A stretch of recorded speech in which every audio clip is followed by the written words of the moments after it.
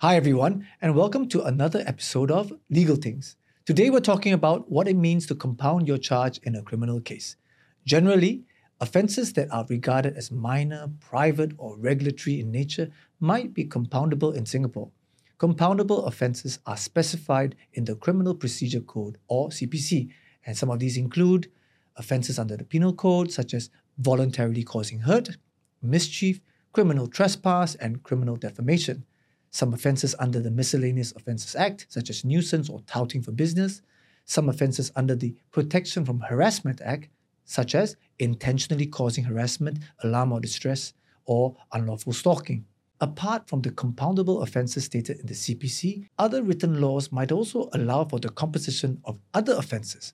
For example, other offences that can be compounded include offences under the Road Traffic Act, such as having illegal alterations to your car, careless driving, speeding, some COVID 19 related offences, offences under the Income Tax Act, such as making incorrect tax returns or failing to file your tax returns altogether. When you compound an offence, you'll typically pay an administrative fine or monetary compensation in place of being charged and prosecuted for the offence in court. And there are different ways of composition, which will then depend on the type of offence and case. For regulatory offences and minor traffic offences, including parking cases prosecuted by the Traffic Police, LTA, HDB, or the URA, the notice or summons that you receive will state the details of the offer of composition together with the composition amount and the deadline for payment.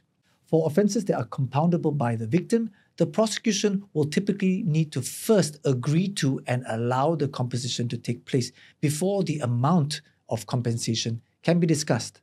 What is important is that after your offence is compounded, you'll be acquitted of the offence and there will be no criminal record against you.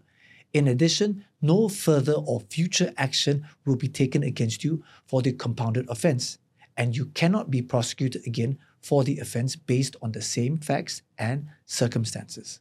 So, now you know. If you've enjoyed listening to this and would like to hear more, subscribe wherever you like to listen to podcasts and follow me on TikTok and Instagram. And remember, it's not rocket science. It's just legal things.